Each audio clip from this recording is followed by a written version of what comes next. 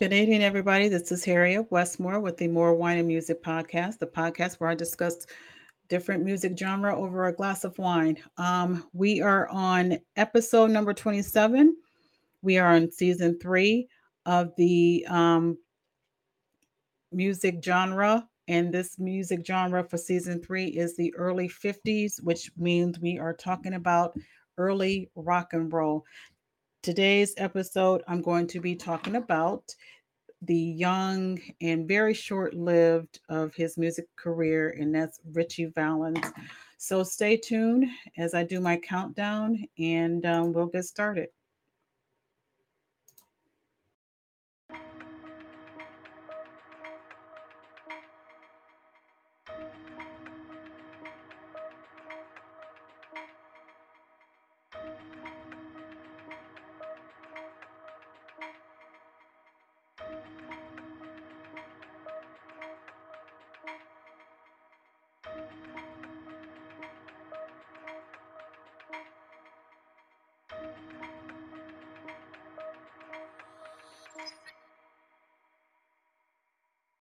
All right, well, Barak, if you haven't already, hit that subscribe, hit that share button.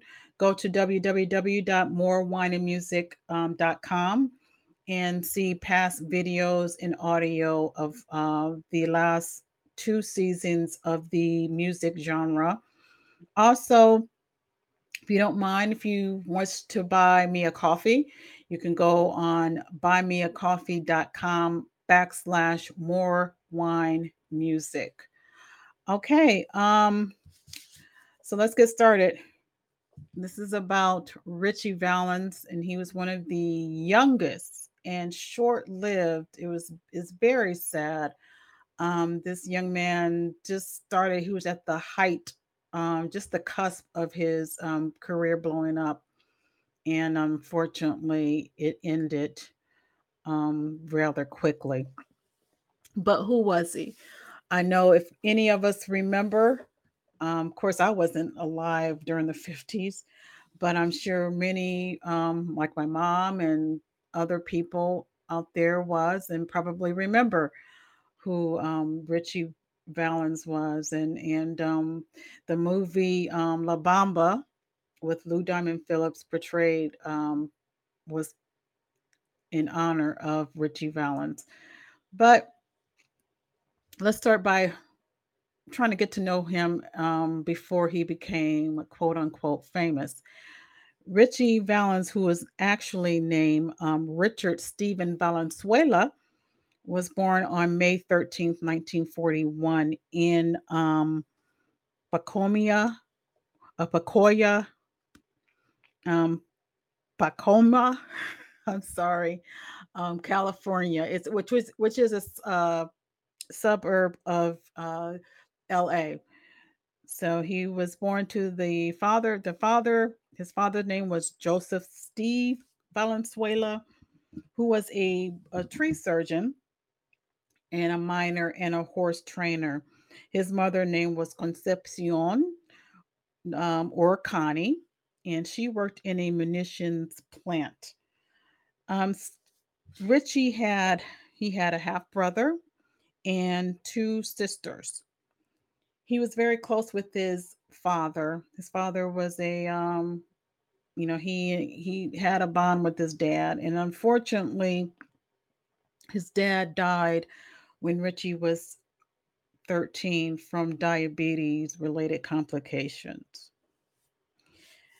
During the time of his childhood, he grew to love music, and being in a suburb where it was culturally integrated and culturally mixed, he was able to listen to all types of music. And so his love for music stemmed from his admiration to people like Bo Diddley, who I talked about last week, Chuck Berry, Elvis Presley, among others. But his main person that he really loved and wanted to emulate was Little Richard. So he really, really had a admiration for Little Richard. At the age of 16, he joined his first little band and was called the Silhouettes. Their group played local gigs and such as sock hops, church functions, and things like that. And Valens was spotted as one of the performances. At one of the performances, he was spotted by a promoter and a manager named who was named by Robert Keane. And Robert Keane was the head of the Delphi record label. And so he saw a potential in this young man. Even though Richie really admired and wanted to emulate Little Richard, he was not as wild in his playing as Little Richard was.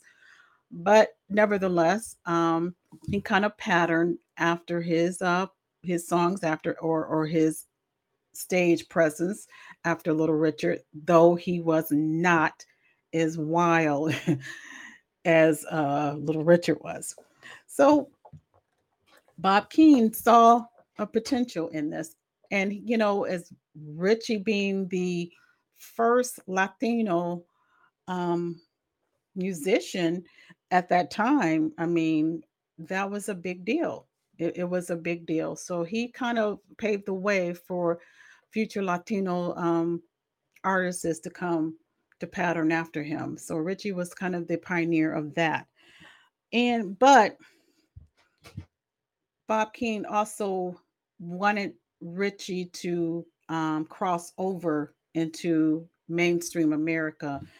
Um, so he wanted Richie to kind of shorten his name.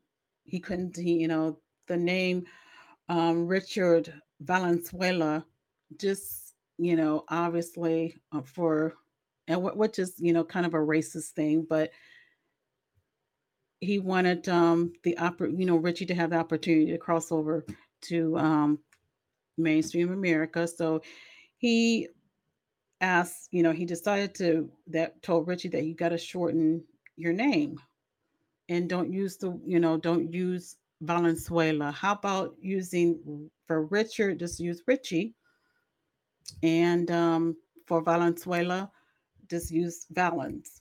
So henceforth, he's been known as Richie Valens. Richie, being a Mexican American, was very true to his culture, although he did not speak a lick of Spanish. He did not speak Spanish. He was born in L.A., so he kind of gravitated towards the customs of the L.A. customs of California. So he did not, he didn't speak a word of Spanish. He recorded one of the first early recordings of his music that really made a difference was his single "Come On, Let's Go," which was the first recording with Delphi Records. That was a minor hit. He was also he also recorded the song which we all know, La Bamba. And he, from what I understood, he had to actually learn how to speak Spanish in order to sing, to record that song. Because again, he did not know how to speak Spanish. He didn't speak Spanish. So when he recorded that La Bamba, that wasn't something that was natural to him to sing that. He had to learn the Spanish language in order to learn to play and record La Bamba. Another hit of his was Donna, and that was he wrote that song after a girlfriend that he really had. He was really loved this girl named Donna, um, and actually she was her name was Donna Ludwig, and she was a high school friend of his at school, and they dated. He really loved Donna, and Donna cared for him, but unfortunately, because he was Mexican, her father really did not like the fact that she was dating um, a Mexican American, man. So they snuck around and would see each other as much as they could. But Richie was kind of blowing up in the music business. He started playing out of town through Bob Keane, was able to get him gigs out of California. So he started to, get a little bit popular. And the song, especially La Bamba, became popular among the teenagers during that time. And that was one of the songs that kind of put him, kind of put him over the top as far as spreading his talent across the mainstream. He made an appearance on American Bandstand in December of 1958, and he also appeared on Alan Freed's Christmas show around the same time. In January 1959, he went on the road with the Winter Dance Party Tour, which was with two other famous acts of that time, who was Buddy Holly and the Big Bopper, J.P. Richardson, the Belmonts and Richardson, who was the Big Bopper. And I'm a aside from that, or aside from that tour was kind of it was a, I don't know, like a premonition, because I would have to, in order for me to kind of explain about that tour itself, I would do a separate episode about the three of them, Buddy Holly and the Big Bopper, and Richie Valens, and the actual tour um, specifically. But one thing people didn't, who around them they knew, but what people didn't realize, that Richie wasn't, he was kind of afraid to fly.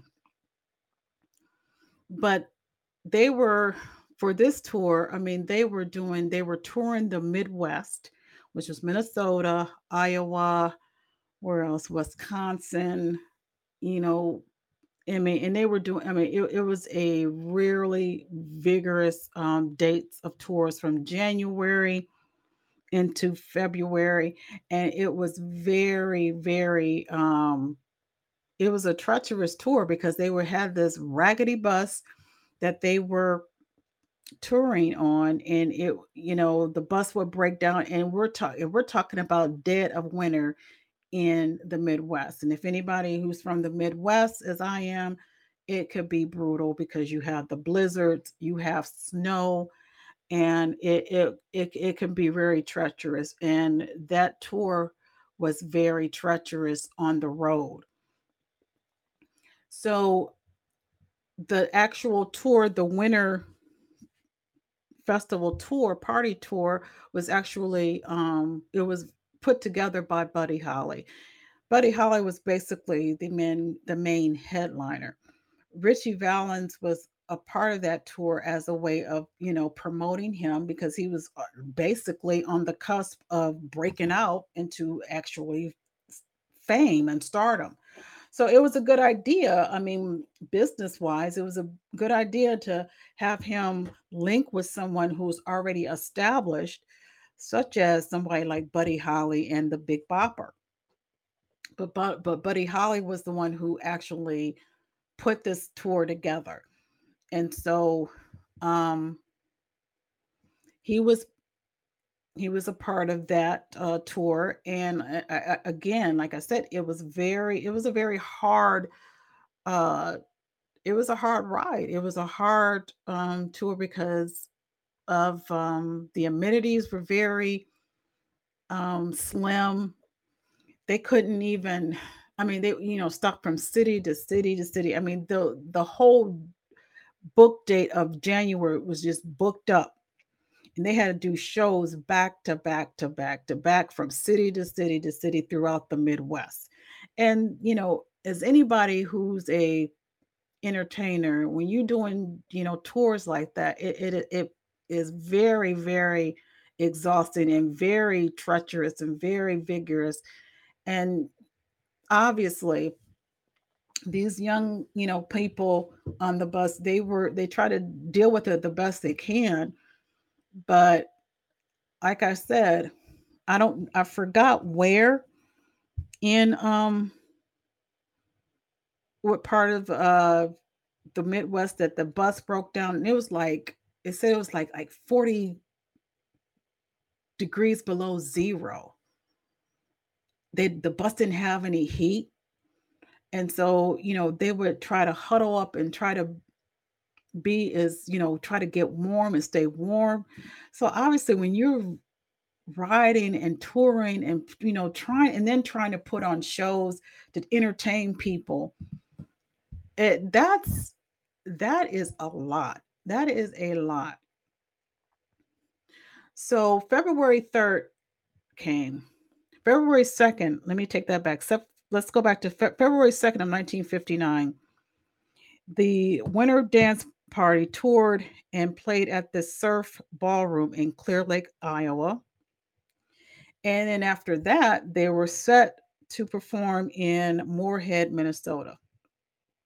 So they were to leave um, from Iowa and then go to Minnesota. And again, a sidebar from that, the way whoever put the tour together itself, they the logistics was just, it was just backwards, because they would have to go, okay, like saying going to Iowa, then you got to backtrack and go to Minnesota, then go back and forth. I mean, it was just the whoever routed did the route and the logistics of touring. It was just so it was just wrong.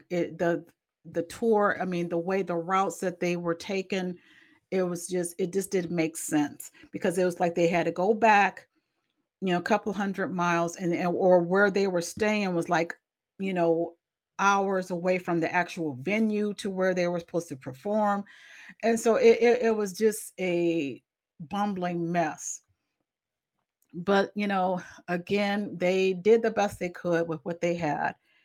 And so that day on February 2nd of 59, they, like I said, they were in Clear Lake, Iowa, and they were set to leave and move on to the next city, which was Moorhead, Minnesota. And by this time, Buddy Holly, he just pretty much had it. He pretty much had it with the traveling in that raggedy bus. It was cold. They were cold. They were, the guys were, the band, everybody, everybody was just irritable, because I mean, it was cold and just not able to rest well.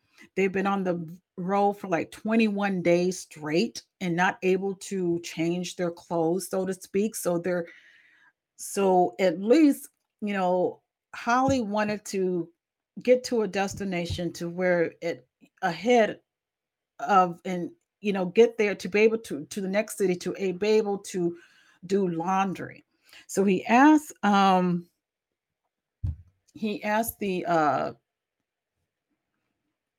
the owner of the surf ballroom, was there is there a way that they can charter a plane, so some of the so some of them can go ahead of the rest. And he wanted Buddy wanted to just get there to the next destination first, so he can kind of have some time to regroup and to wash clothes, because like I said, they were in suits that they've been in for days, and not when they haven't been really able to have clean clothes.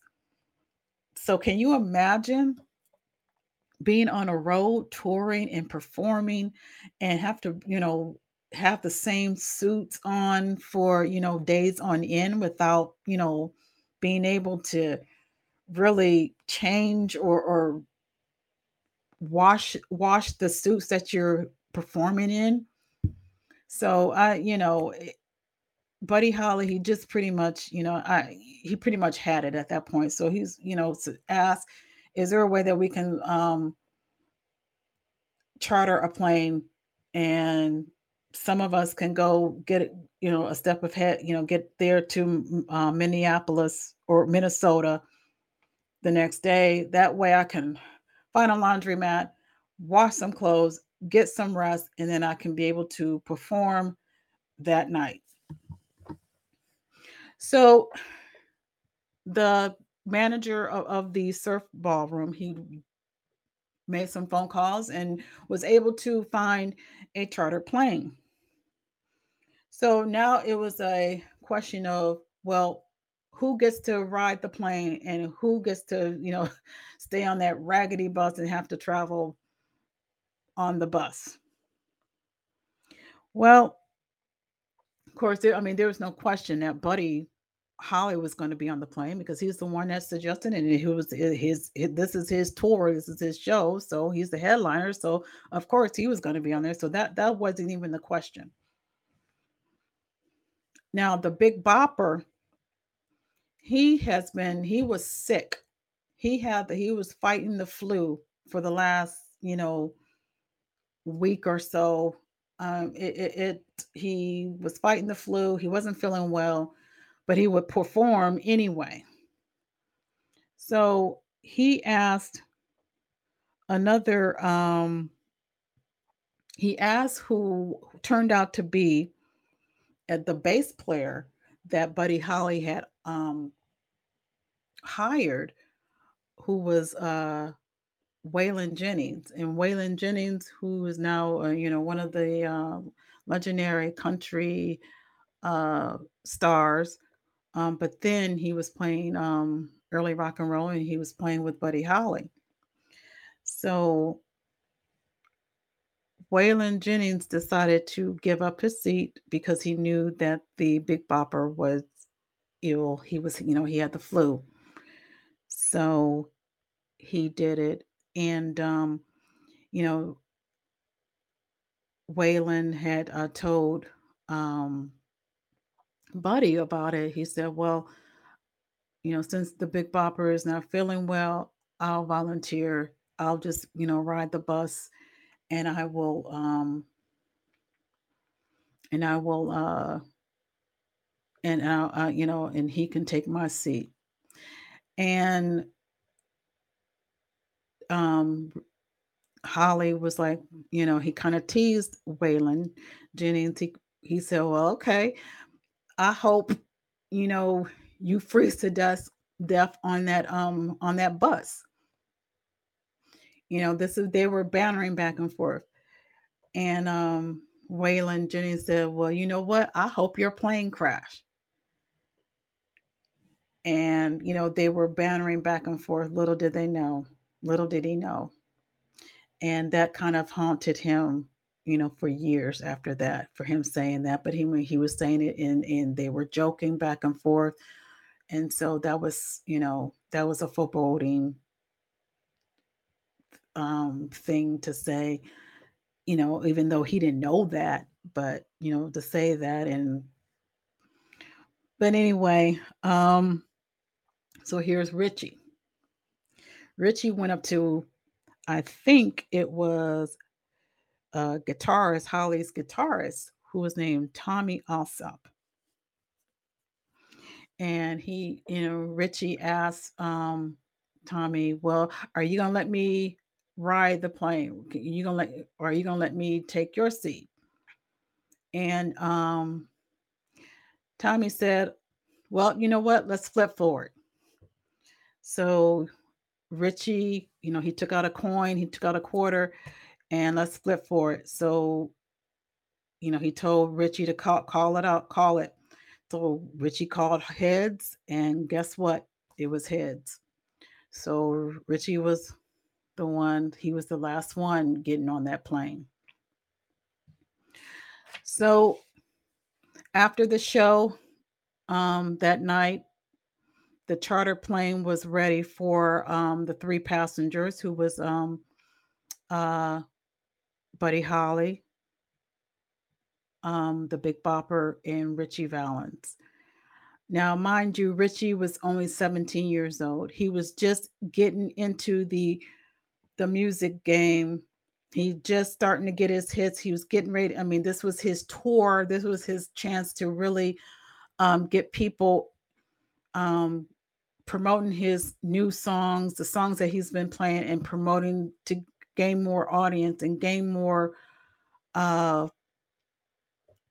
gain more fans and people. I mean, they love the teenagers. I mean, I tell you, the just looking at some of the videos and stuff, the teenagers that were very a part of this whole genre of the early 50s, they just absolutely went crazy and wild over Richie Valens.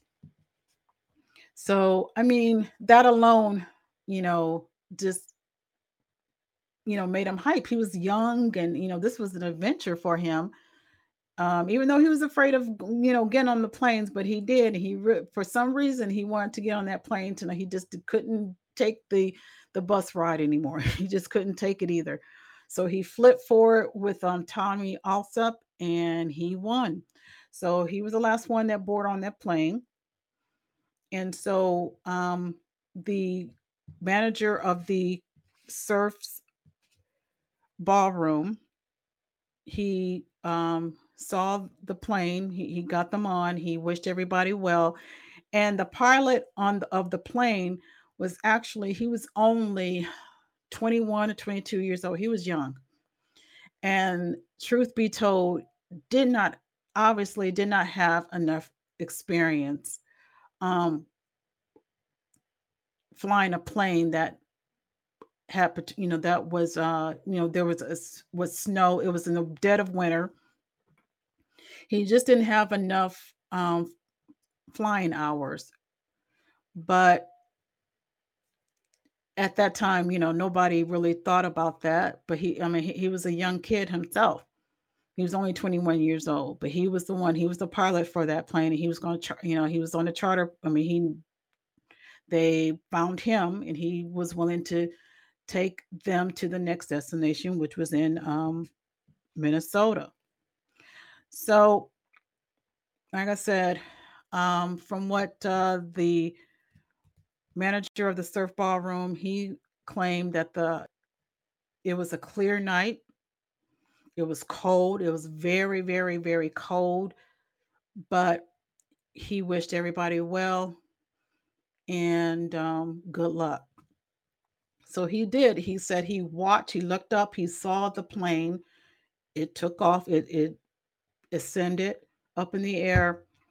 And he kind of thought for a minute, he's like, it didn't take the plane long before it disappeared in the sky. It just, like, all of a sudden you saw the lights, but then the lights, I mean, you couldn't see the plane anymore. He didn't think more, he didn't think anything about it. He just thought, wow, that was quick. Usually as the plane is, when you're going up and you're ascending, you at least see the lights of the plane, but it didn't take long. Next thing you know, the plane was like gone. So, he that to him, he said that was kind of odd, but he didn't think more about it. And those who stayed back was who was on the road. Um, there was a snowstorm.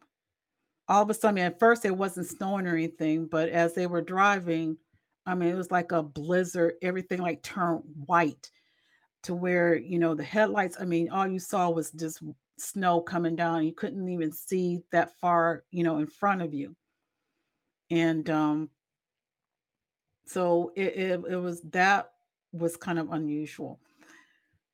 The next day, which was February 3rd, 1959, um,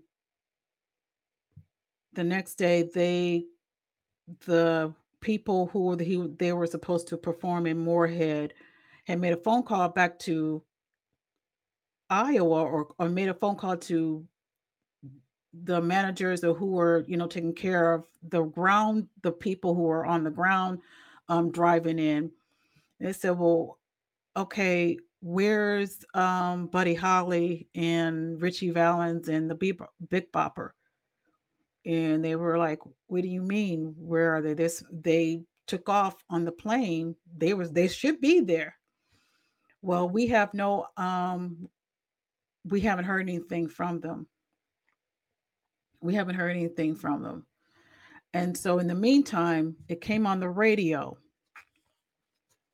that there was a plane crash. And back in Iowa, there was a plane crash. And but nobody knew who that was at the time. They said it was a plane crash. Um, we don't know what happened. They're still investigating. And then the manager of the surf ballroom where they played that night before, he received the call that it was Buddy Holly, Richie Valens, and Big Boppers. That was their aircraft that was in the crash, and apparently the pilot, I don't know, he kind of miscalculated his bearing. He lost his bearings or something, and the plane, from what after investigating, the plane wasn't even up long. I mean, it wasn't even in the air long before it did a nosedive. And it landed like 100 miles an hour nosedive straight down into a cornfield in Iowa. And obviously there were no survivors. So um and it was the surf ballroom, the manager had to go identify the bodies. And if you go online on YouTube and you see some documentaries about it, they do show. I mean, they don't show. They just show the crash site itself. Um, they found uh, Richie Valens, and a couple of 100 yards away was Buddy Holly. Now the Big Bopper, he was thrown clear over across, and he was like far away into the cornfield, farther away from the crash site. So he was overthrown, several 100 yards away from everybody, from the other two. But the other two was, pretty much near each other. And the plane, you can see the picture of it. It's the wings are up, and the front end, it's nose dive straight into the ground, and it is, the plane was obviously demolished. So at age 17, Richie Valens was basically on the verge, or on the cusp. He was right there. He was getting ready to blow up. He was promoting his songs, his new songs, and the audience was just, from what they knew of him, and they loved him, and he was just blowing up, and his life was cut short at the age of 17. He was only in the music business, so to speak, for only 8 months. So it wasn't even a year. And his life was taken, just like that. So, in tribute to the three, Buddy Holly, the Big Bopper, and Richie Valens, there was a song, and everybody who knows it, called The Day the Music Died by Don McLean, American Pie. That song was in dedication of them. And I think, and what people have said, that was in 1959, that crash kind of changed the whole dynamic of rock and roll during that period. Um, it just changed the whole mindset. From that point, after that, a lot of musicians, I mean, it just wasn't the same. It wasn't the good old, uh, everybody, good old happy go lucky. Everybody just having a good time, going to sock hops and everything. It just kind of just changed from that point. Now I think that was pretty much the end of the era of the 50s, and the rock and roll era was when that plane crashed. So, but we still got some other musicians during that 50s that we still need to talk about. But I just wanted to bring about Richie Valens, because Richie Valens he was one of the first pioneers of for the Latino community to open the door for crossing over from uh, as a back then we call a person of color to play.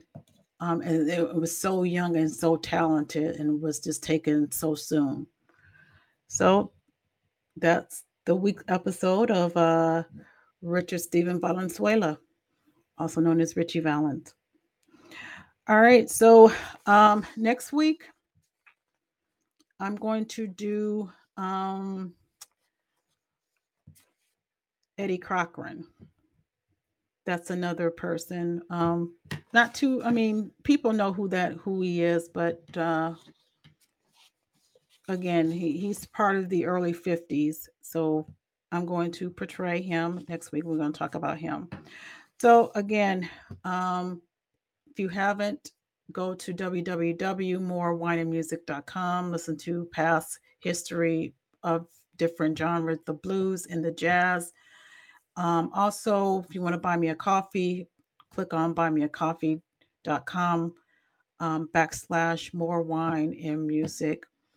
And also, I want to promote a new upcoming podcast that me and another podcaster has partnered up on what we're going to do, and it's called Let's Find Them.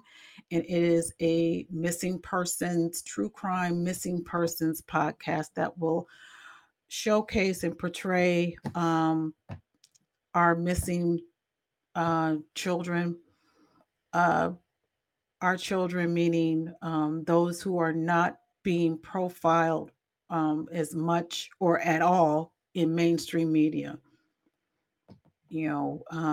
Contrary to what people believe, we do care about our missing children. And I see, Black young kids are being missing every day, and we want to make sure they get their voice out there to be their stories heard, and to be, hopefully we can get their cases and find them, or at least give closure to the family. So stay tuned in the future for the Let's Find Them podcast. All right. So stay tuned for next week for the episode number 28 for Eddie Cochran, and stay safe and talk to you soon. Bye.